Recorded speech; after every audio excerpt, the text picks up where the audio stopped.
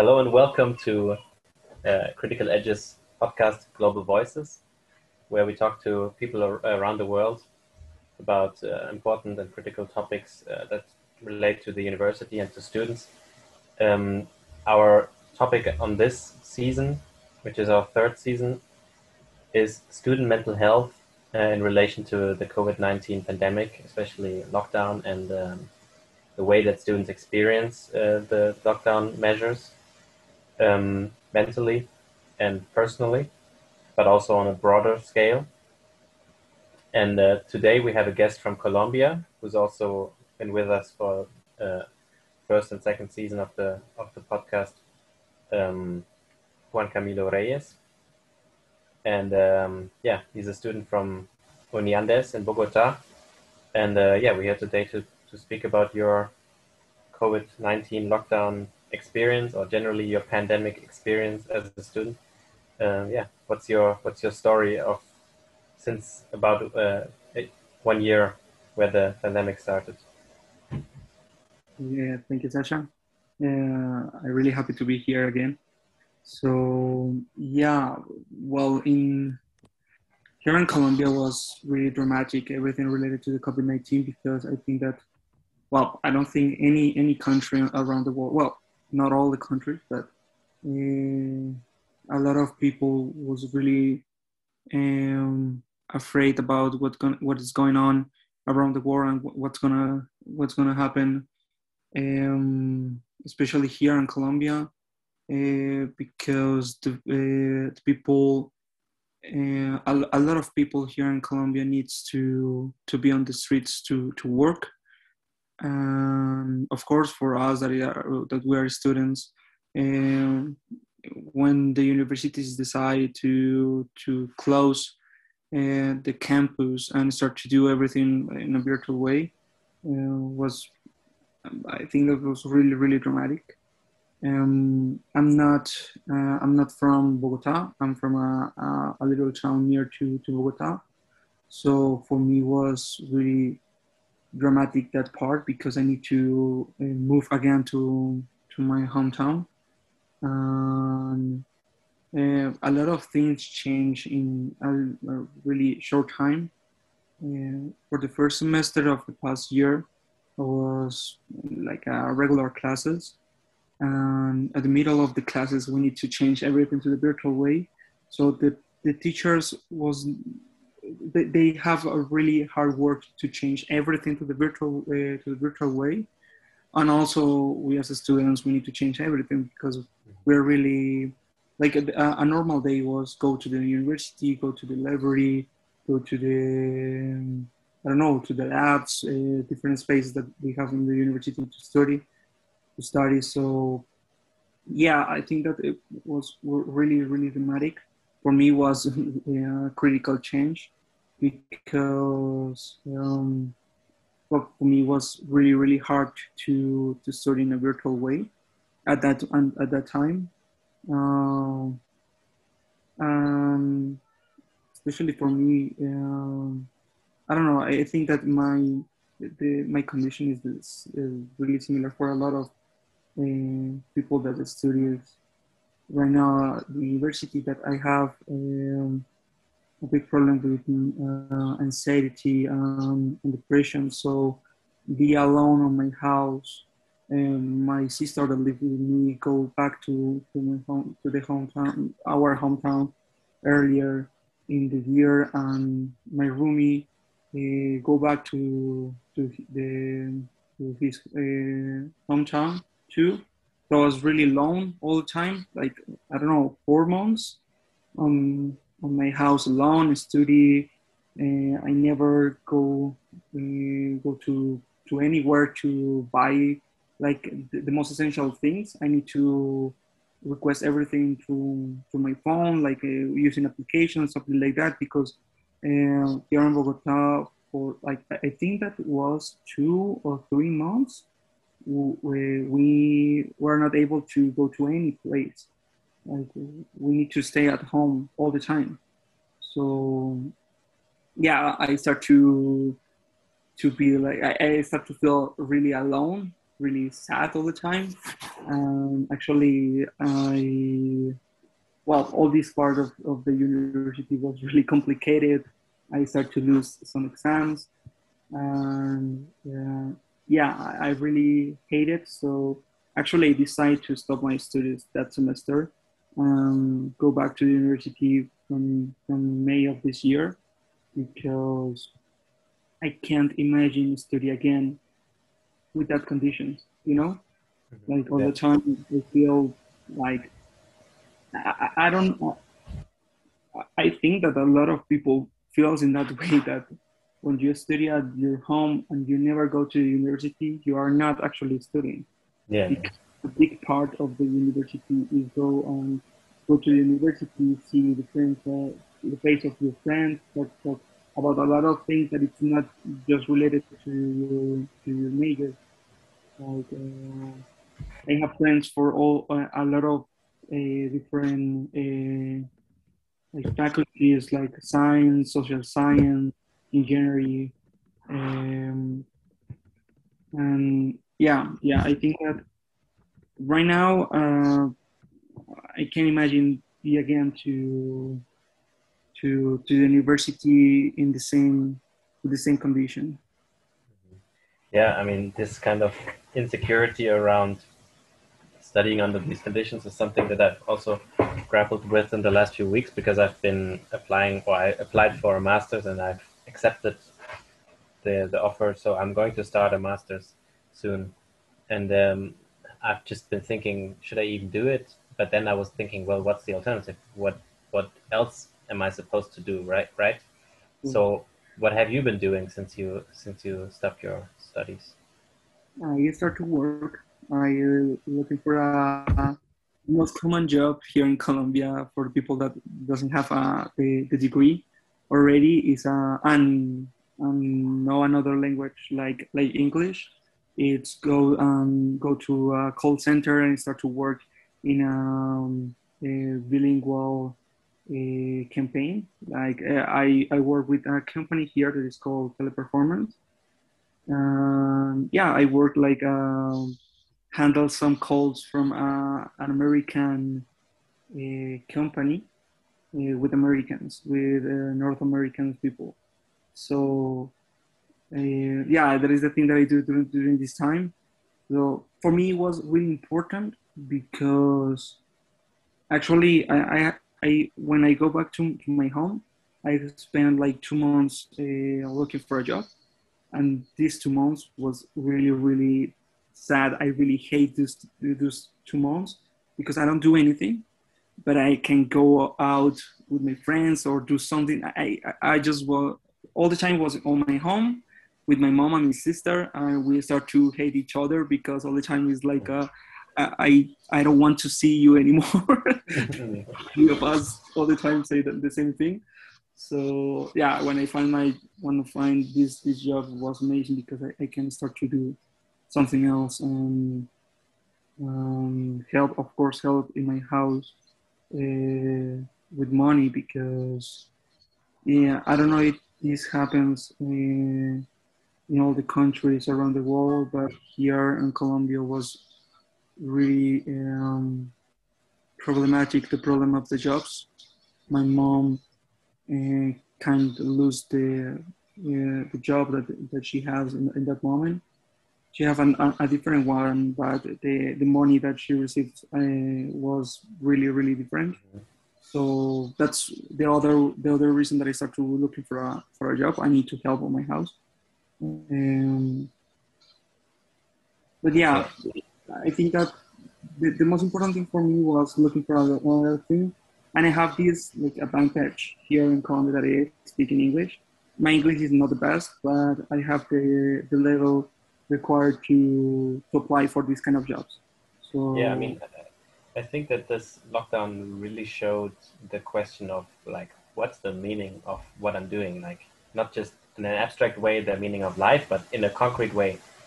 What am I doing? You know, what's the purpose of what I'm doing? Because there was also a time when I had like basically nothing to look forward to, or nothing that was keeping me busy, or that was like a positive perspective that I could just cling to. And so in that time, I was also really down, and also had some conflict with my family for a few days. So that was a very stressful time. And yeah, just having something to look forward to makes a big difference. But what I wanted to talk about is like what student life used to be before COVID-19 for a moment, because uh, now that maybe we can reflect a little bit better on what the student behavior, the normal student behavior before the pandemic meant. Because so as a student at university, I don't want to generalize too much, because of course there's all kinds of different people, and people from different ages, people who have children and so on. But most students at university would probably, their week would probably look something like this. They would, have 5 days a week lectures or study related activities, studying, reading, and preparing things for the next session and so on. And then on the weekend, or whenever the opportunity would arise, they would, to make it very simple, go crazy, basically meet friends, dance, listen to music or whatever, party, but also just do whatever they like, which in student life would be a very vibrant and, I think, sort of lively way of living, because they're young people, of course, young and privileged as well. And so we can understand this as kind of something coming in, like knowledge, and something keeping you busy, and making you that one side of you was being professional and learning and so on. And then the release of that, being able to release that, being able to forget it for maybe 1 or 2 days, and having like something that is basically a counterbalance to what you're doing in your everyday life. And when you don't have that counterbalance anymore, and not even the little bit of counterbalance that you would get from being on campus or so on, then the whole studying part feels like there's something missing, not just to the personal, but also to the studying life, as if we cannot really learn as well. If I almost feel like the studying part is part of the learn, like, I mean, the partying or the weekend part in a way is kind of part of the learning process. Yeah. What do you think about that? No, I think that with this lockdown, we start to see that we as students, we need to, yeah, actually, no, I think with the lockdown, the people start to see that the university is not just go and learn some specific knowledge, like take all this knowledge and produce a new worker on the world. It's more like build a person. You need this balance that you talked about. But also, I think that the people is looking now. It's more obvious that a lot of students have these problems with the university because it's really stressful. Like all the time, you feel like during the week, you need to do some lectures, you need to prepare some things, you need to go to class, you need to do exercises, you need to do a lot of things, and all the time you feel like you are a little bomb. In a moment you can explode, but you have the weekend. But if you take that part of the lives, well, it's like everything is broken. And I think that we need to think and maybe change a lot of things related to the education around the universities, because this is not okay. Like, it's not okay that if you take out, if you are not able to go to a party or go with your friends on the weekend, you feel like a shit all the time. That is not okay. And this is something that the universities need to start to think about it and make changes, because it's not what is the idea to go to a university, pay a lot of money? For example, here in Colombia, if you don't go to a public university, you need to pay a lot of money. That is my case.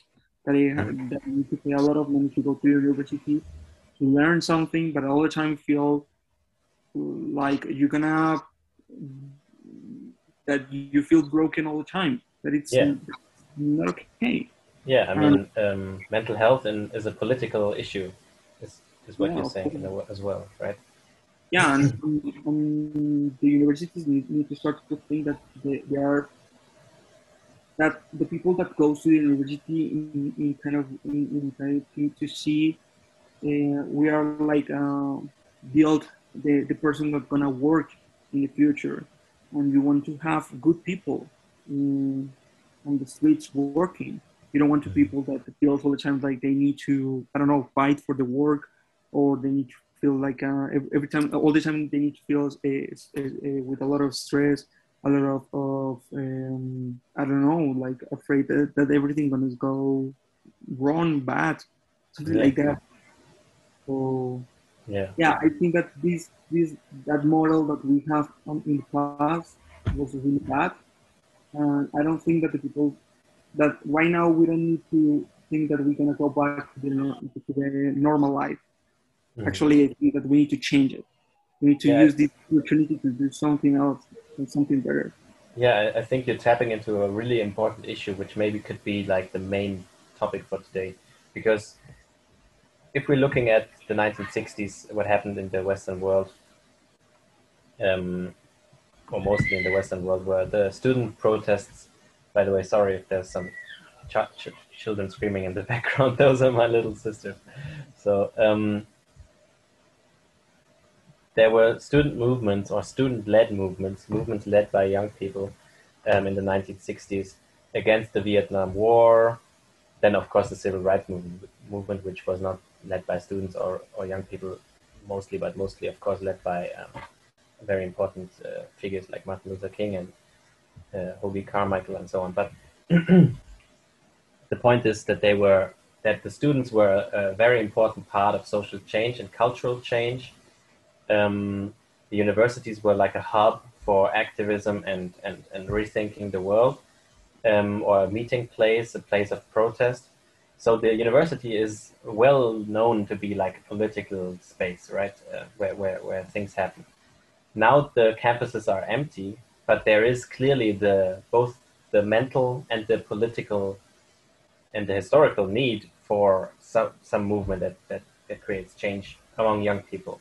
And so there's two issues here that are important. One of them is how can you burden a whole generation with the task of sort of reinventing a sustainable world, or changing the world to become sustainable, um, while also being basically suffering from depression and anxiety from conditions like this. And then the other part is, how do students congregate politically or create political change that is, or cultural change as well, if they're not together in the same spaces, right? Or maybe these are now the virtual spaces, internet spaces. I don't know, but what do you think about these issues about the role of students in the in the world and in the changing world? Yeah, actually, I have not here in Colombia, but I have a like a near um, experience that live other countries like Chile here in South America. On Chile, the student movement and protests are really strong because, well, I think that of course it's because they have like a lot of political moments that was really dramatic and really strong when the military take the power on the country, and the students was the first part of the population that start to see that everything was completely wrong, and they start to protest against of these kind of things. Um, and I think that there is a other. This is something that I think that we need to start to see also, and you are completely right about this. I completely agree with you that the universities need to be a political space that the people that are in in contact all the time with the new information um, with this new wave to this new way to think, like we know that this in this moment we are not we need to change a lot of things. We are not able to be in the same way because our world is no longer sustainable with the same way that we are doing the things right now. And the change need to start on the universities because we have the information, we have the knowledge, and we have the privilege to be on these parts that we create all the time, this information. We need to start to tell the rest of the people, like, this is the change that we need to do. And I think that the activism from the students is are really, really important. It's really, really important that we start to raise our voices and tell the people that what we think about this world that we're gonna receive, in a kind of way to see it, like we're gonna go to this world to work, and how we think that we need to change these kind of things. And I think that this, like, for example, this is a first step to see that the people are really, that we are living in a world that we are all the time like sad, stressed, and with a lot of depression and anxiety, because if everything starts at the university, how do you feel? How can you imagine a different life in the moment that you're gonna start to think how you're gonna handle your life, the rest of your life, that you start in the university and you feel that way? Of course, you go to the world and you feel the same way. You are with that idea in your mind. You need to be all the time with this stress on your mind, because it's the only way that you're gonna learn, and you're gonna be, I don't know, that you're gonna make things, great things in the world. You need to be all the time like running all the time and doing everything with a lot of stress on your back. So yeah, I think that we need to do a lot of changes, and we need to start to change the universities and the way that we learn. So in that way, we can start to think in another aspects about our work. But we need to do it really, really soon. It's impossible that we have this lockdown that is just 1 year, and we have a lot of people that start to go out to the university, start the studies, decide to go to do something else, because all the time the people feel really unhappy. And I can imagine that the only thing that the people of the students of the universities have to feel happy is the campus and the weekend. This is wrong. This is the part that is really wrong. You're right. So, you're right. I don't know. I just think that recently one of my best friends was working in USA, start to have depression, and they don't tell us to anybody about that. And if the family doesn't talk about that with us, it's impossible for us to see that we suffer these kind of things. And I think that that is because we already have a lot of bad feelings and I don't know how to say it, like a lot of I forget the word. Like we see all the time that if the people have these kind of things like anxiety or depression, is that they are mad people. Like, you are crazy. But it's really common that people have. Yeah, it's actually a normal reaction. I mean, we are social creatures, right? So of course we need the social aspect of. But what you said just now, I thought it was a very good point about thinking of students thinking as a student is not just sort of living towards the campus and the weekend, but towards something bigger. And so what you said, I already had like 2 ideas about this question of what the role of students could be in political change. And now you gave me a 3rd one. So the first 2 ideas that I had were, the first one is like kind of a pessimistic one, which is that if I look into cultural and political change in the past that came from students or from young people, then oftentimes a big role or an important part of these movements was a kind of joy, right? A kind of affirmation of life. So if I'm thinking about the hippies, they caused change by showing that they love life and that they are happy and joyful and that they are not weird or sad just because they are different, but that, you know, so this kind of joy was maybe what made them popular, what made young people think, oh wow, I want to be one of them, you know. So Jimi Hendrix or something is, of course, he's not only a political figure, he's much more than that, but you, with somebody like him, you could see, okay, this whole thing is a lot of fun, and so I can join them because it's fun. But where's the fun in what our generation is supposed to do? So this is the pessimistic idea. Now the second idea that I had was maybe the or actually I'm going to skip that because I think your idea is way more interesting. I'm going to go right to the third. Your idea was that rather than us living towards in this routine towards the weekend and just releasing what we sort of built up during the week in the form of partying and relaxing and so on, we don't no longer have this release that comes week by week, and so we need to have like a big release. You know what I mean? Like, we need to, we are sort of building up maybe, and this is just an idea, but maybe in those months where we are sort of depressed and anxious and seeing what's going wrong in the world, we are creating all of these fantasies in our mind, which we think maybe are crazy delusions or something, where we're creating all of these desires and wishes about how things could be differently and so on. And so once we have the opportunity to do that, there's a lot of energy and a lot of willingness to engage in that, which maybe wouldn't have been there before. So this is the more optimistic idea. Yeah. What do you think about that? Do you think it's one of them is more strong, one of these tendencies, more the pessimistic or the optimistic one? I think that this is something that really depends that which part of the world are you located, actually. Mm-hmm. Because I don't know, I'm talking just for me right now. Like,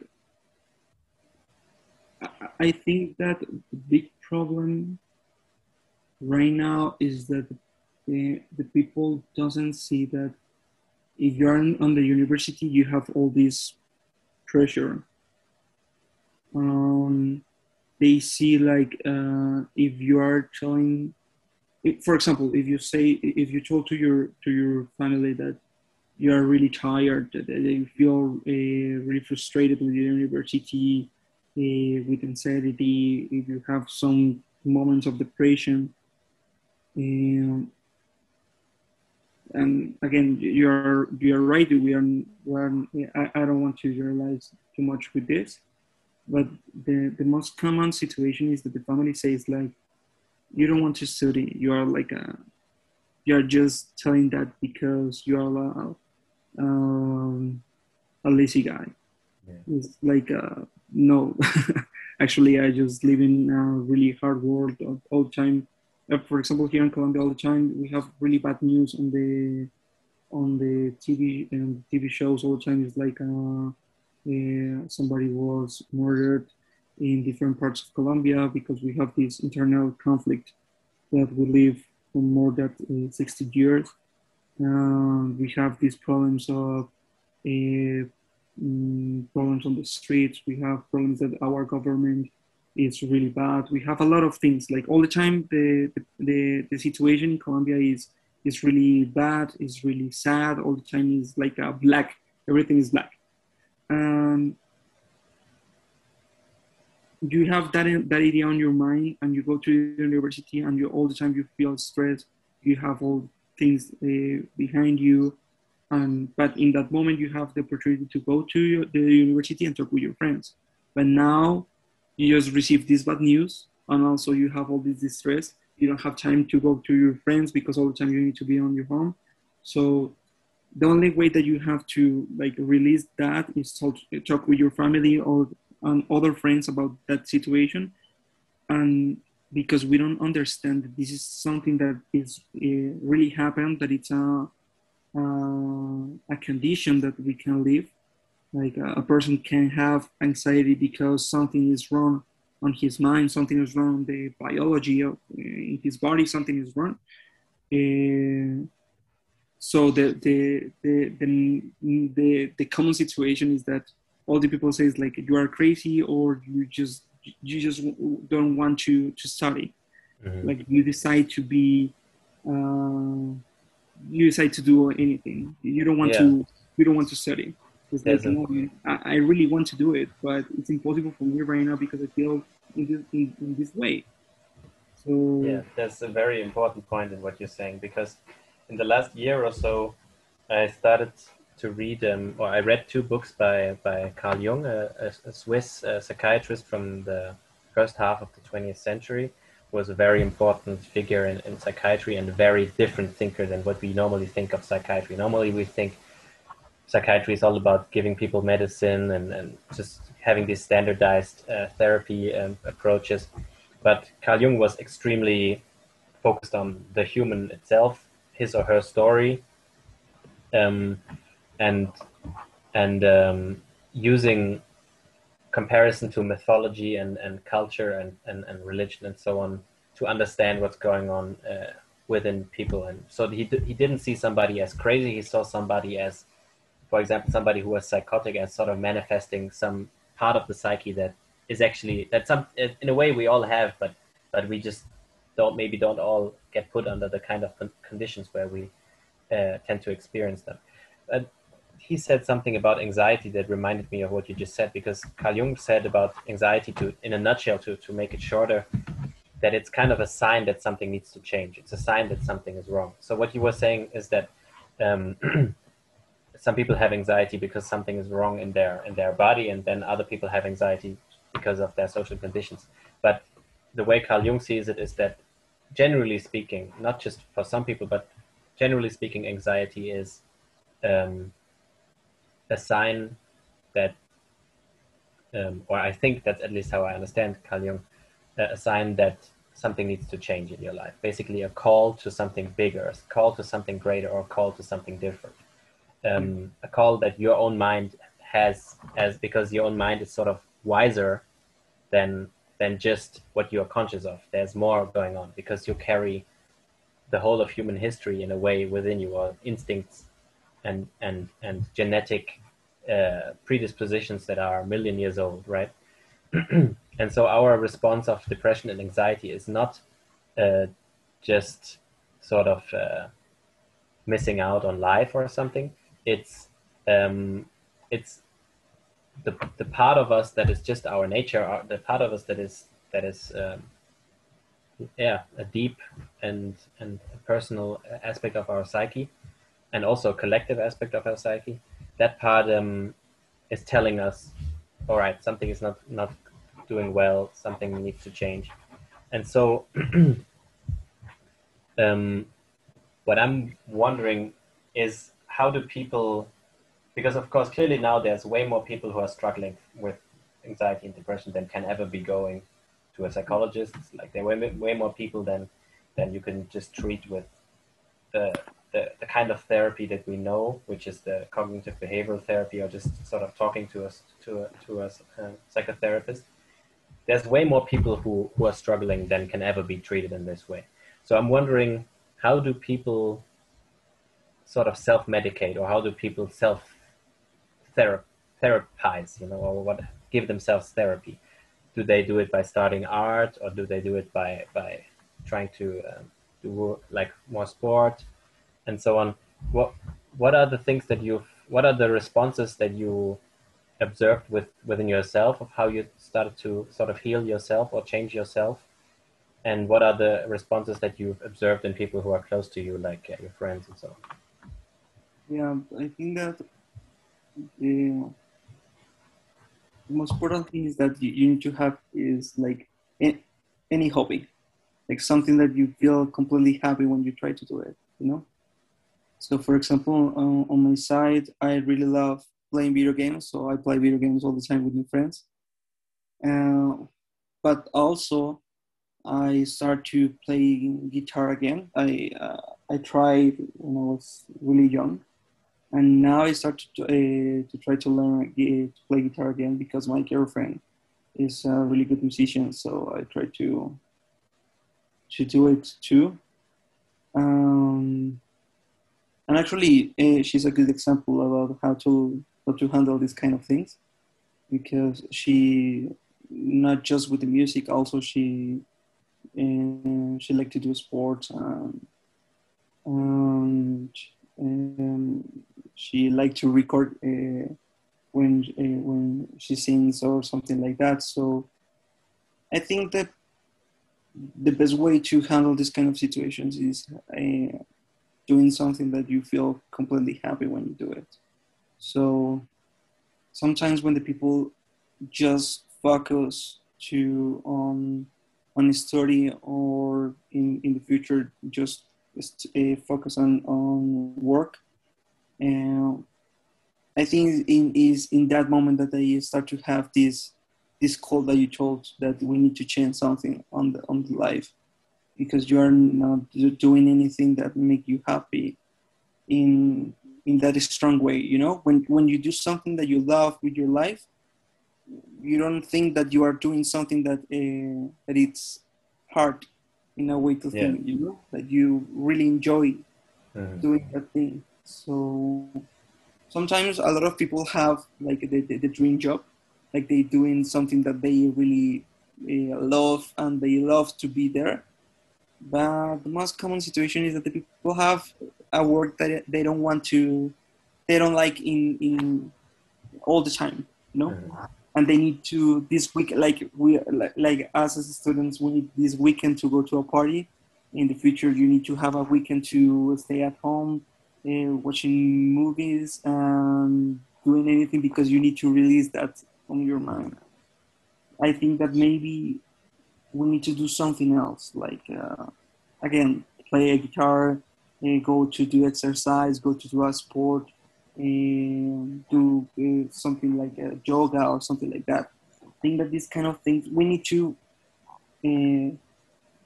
we need to see that these things that seems like a little part of life, actually it's more bigger. Like you need to have that on your life. These little things that you can do during the time is really really important. For me, it's really important to take my guitar and start to play the same three songs that that I know, because I don't know anything else. Mm-hmm. But that makes me feel really really happy. So, Mm-hmm. and it's really important. Is the life is not just studying or work. It's everything. You know, you need to have a balance on your life, but it's not like, I think that this is the most big change that for me I need to do it on myself, and it's doesn't think that I'm gonna do something else on the weekend to release something that I do during the week. I Mm-hmm. need to do these little things during the weekend, during the week. I'm sorry, so I'm gonna feel a little bit more balance on my life, Mm-hmm. and a little bit more happy, because yeah, be an student is not easy. Mm-hmm. In this moment, it's really terrible for me. Actually, it's my opinion, and we need to do these changes. And the university needs to start to think in that part, that we need to have this balance during the university. And it's really Yeah. important for them, because we're their students. So When you look at kind of trends that are now appearing, you can also see some interesting changes. I remember maybe a year or two ago, like before the pandemic, I felt a kind of despair because the way out of our current global predicament or systemic crisis. Back at the time, I thought and still think to a large extent was to create like more self-sustaining local communities where people are sort of doing things themselves rather than buying things from a major corporation in the supermarket and so on.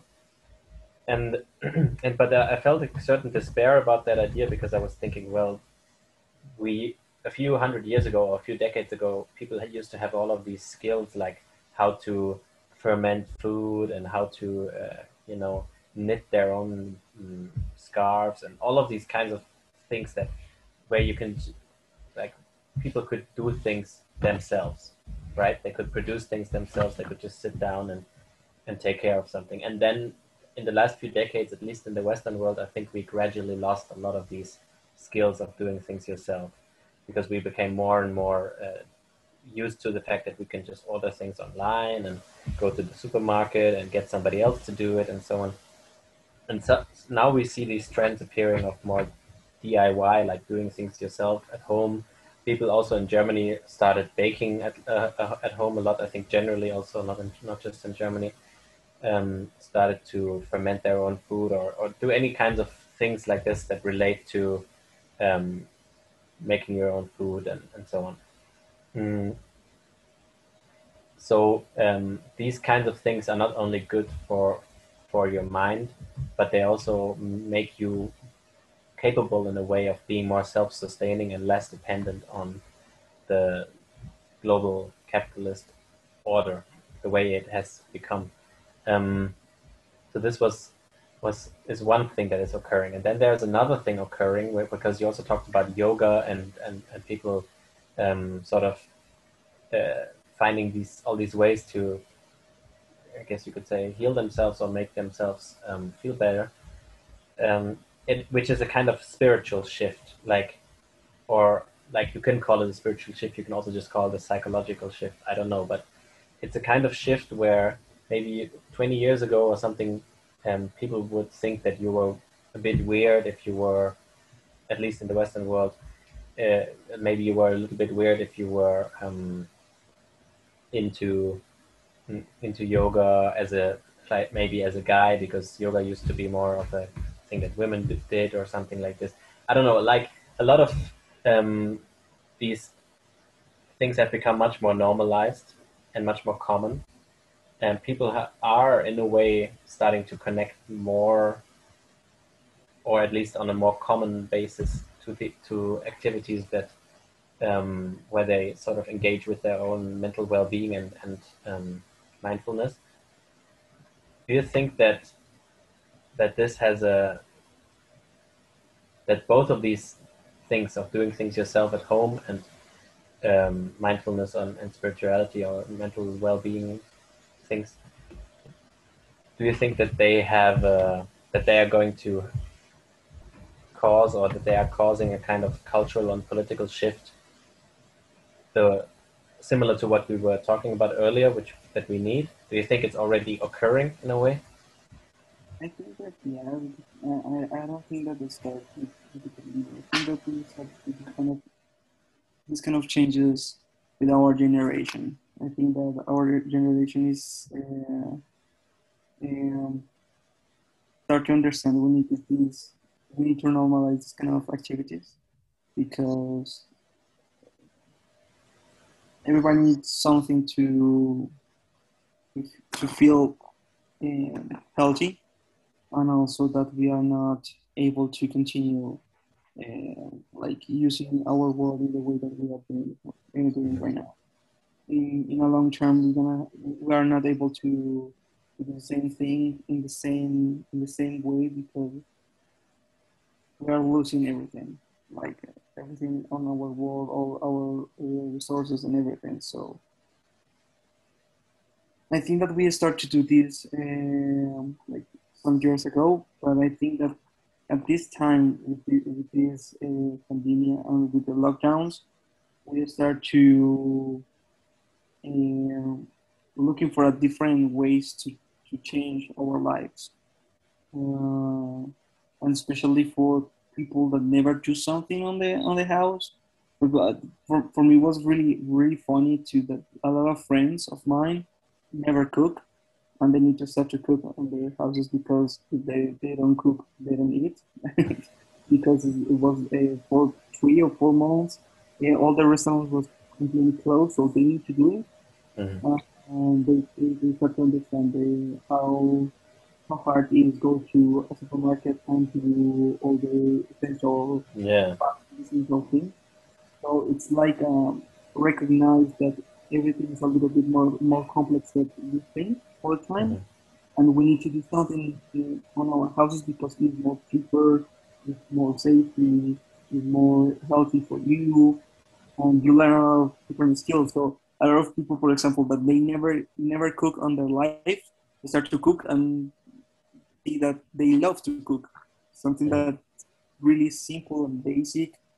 It's something that make, as you say, like and make you a more healthy person. So I think these things we start to recognize that we have these kind of things that we need to do it because it was mandatory in that moment with the pandemic, but also now you can do it without the lockdown. Mhm. You can do all these things, Yeah. and we need to know if the people go to yoga or they love to do some meditation. Like I really love to do meditation once all the day, all the days. Sorry. So yeah, I think that we need to start to see that a lot of things that the people think that you are a little weird or maybe are really irrelevant are really important for the life, not just for you. We need to think that we are living in a really crazy world that we are losing a Mhm. lot of if we don't change, and we need to start to change on our houses, on our life, and try to change like other Yeah. people. World. Yeah, I mean, I keep coming back to this sentence also already in another episode. I just kept coming back to it, which is the sentence, the personal is political, right? I mean, it's something that the feminists came up with a few decades ago, but the personal is political, that it's more than just relating to like the way that women are, maybe the way that oppression of women is sort of reproduced in the household and things like that. But just a general principle that is just mind blowing if you think about the implications of it, because it means that what we think of as political change is also, in a way, psychological change, right? So if we're thinking about the phenomenon in America, not just in America, also in other countries, of people buying into conspiracy theories um, and sort of saying that Corona is a hoax, or just this general attitude. You can think about it as just in a sort of Kantian way as like, oh, this person is just lacking enlightenment or something. But I think that this is a super ignorant way of looking at it, and arrogant as well. Because I think it's more you have to look at it more psychologically. Because if when we're all in our own homes and relating to our like basically to our devices, to our TV and our internet access and so on, mm, and there's all of these things raining down on us that are causing pressure or making us afraid or making us depressed and so on. Um, and then we go into this internet rabbit holes of like internet forums and YouTube videos and so on. Um, then, and this is something that I wanted to say earlier already, and now I'm going to come back to it because now it fits. Because earlier when you were saying that the university is about forming a whole person and not just amassing knowledge about certain things. Mm, the same thing is true with being online as well, right? Being online is not just passively consuming images and maybe watching a documentary and learning something about whatever whales or something, but the internet is socializing you into becoming a certain person. It's shaping you to become a certain kind of person. And so if you're exposed to a certain kind of content, and your algorithm has maybe adapted to recommend you only these kinds of videos and so on, then you are going to become that. Um, and so the psychological changes that we're seeing are basically have to do with how much we as a person are able to resist this force that is pulling us into becoming a certain kind of thing, right? So when if there's the YouTube channels that I have subscribed to and that I watch every day and so on, they're sort of turning me into a certain kind of political person who's believing certain things and so on. The same is going on with other people. Mm. But if we manage to have a more mindfulness in the way we relate to social media or our devices, which of course, everything is pointing in the other direction, but at least through a certain kind of mindfulness or a certain kind of consciousness relating to our online behavior and media behavior, we could try to resist these sort of forces. And well, yeah, now I'm kind of losing my thread, because now the question is the opposite occurring? Are we all becoming like shaped by the internet into being a certain kind of person and being in our bubbles, and it's just causing more fragmentation of society? Or are we, or is there also the opposite tendency going on, where we are, I guess, becoming more conscious of the fact that all this stuff is kind of making us crazy?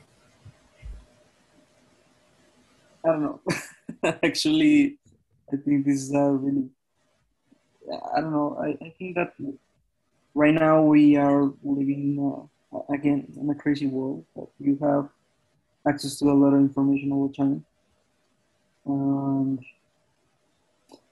for me, that is the thing that you are telling, that you are talking right now, is the most important thing for me, that we need to go to the universities as a physical space, because sometimes the only way that you can form as a person in a better way is interact with other people. Yeah, and also to get somebody to tell you, no, you're not right, Exactly. If you're at home all the time and you just receive information from your computer, the most possible thing is that you think that all the knowledge on all the information that you're receiving is the correct one. And you don't have anybody to tell you that you maybe are wrong, or to make these discussions, the normal discussions that you have with your friends or partners or fellowships, like all the time you need to put your knowledge in these discussions to see if you're right, or you need to change something. Yeah. I think that is the most problematic thing of the lockdown, that you don't have that tool on your life. You don't have the other person that tell you that maybe the thing that you're talking right now it's wrong, or you can think in another way.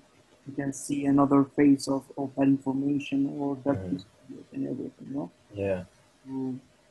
Yeah, that's why on the beginning of the conversation I told you that I think that the university is not just the place that you're gonna collect a lot of information. It's the place that you're gonna form you as a person, because you go and you have discussions, even in the most essential thoughts that you have, religion, political things, it's things that you think that you have on your mind all the time, and maybe you can change it. So I think this is really important that we go back to the universities, but now the universities have a really hard and difficult work, and it is changed this way that they are teaching, because it's not fair that all the time you feel bad and you need to have the weekend. Yeah. So I think that is that is the conclusion that we learn with this lockdown, is that we need the physical spaces to change a lot of things and build good persons that gonna go to the world and work and change everything. Like the most optimistic way to see the role we're gonna have in the future, but also they need to see that the people that is going to the universities have a lot of things.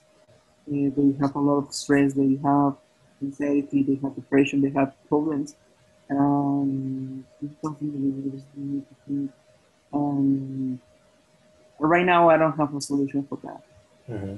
I mean, if we could look a little bit, if we're talking about a solution, we could look a little bit to the idea that in a way this virus is telling us something. Of course, not directly telling us something as in talking to us, but this virus is forcing us into a certain kind of existence. And I think that if we look at what the virus is telling us in that sense, it's basically telling us to create or recreate local communities. Those can be just a family, but it can also be a group of friends, or it can be 10 people or so, and we're sort of isolating together as a unit or whatever, but who are keeping themselves away from this virus by sticking together as a small community. It can also be 50 people or 100 people or so, but what has to happen is that these communities start to take care of each other and start to do things themselves and just find a solution in whatever their local environment is for whatever their local problems are. And so, and then all of these local communities, in a sense, can be connected through the internet. So we're not missing out on the global aspect or on the wider aspect, but this wider aspect, we have it through the internet. But our most basic needs, or the kinds of needs that cannot be met through the internet, or that should not be met through the internet, can be taken care of in those local communities. That's, I think, what I think makes a lot of sense as a way forward. Also to try things out on a small scale, and because only when you try things out on a small scale, then you can see whether they're going to work on a large scale. And so, yeah, if I had to look for a solution, I think I would look in that direction. Okay. Yeah, as I told you, I don't have something on mind. I think that solution is really a European solution. I don't think that's going to work here in Latin America, for example. Mm-hmm. Different things. I'm going to. I think that the most principal thing that we need to change is that the people need to understand that you don't need to live your life because you want to be happy. And that is the principal goal that you need to have on your mind. Be happy, not be successful. I don't know. All the time we need to think. All the time you have on your mind that you need to do great things, and this is not something that is wrong, but you need to think that also you need to be happy during the travel, and once you finally make that great things, all the travel, all the process, you feel happy, because if you feel with a lot of pain and a lot of stress during the travel, what is the idea? I mean, maybe the great thing that you can do is just taking care of yourself, developing, and being a good person. That's maybe the great thing you can do. That's what's in your power. And yeah. So the most important thing is that you need to feel happy and healthy. Because the rest, I don't think that it's something that you need to fight. Like, if you feel all the time bad, you need to change. Mm-hmm. Yeah. So this is not the life. And the life is to be happy. Yeah. Yeah. I think that's a great way to end this this episode. And thank you for your thoughts and for your perspective from Colombia, but also just your personal perspective. This podcast, Global Voices, is exactly about that kind of look over the ocean or whatever. So thank you for that. No, thank you. I really like to be here, and also like a little bit do this little comparison, like how do you think and how I think we can solve this problem. Yeah. That was amazing. Thank you. Yeah, thanks a lot.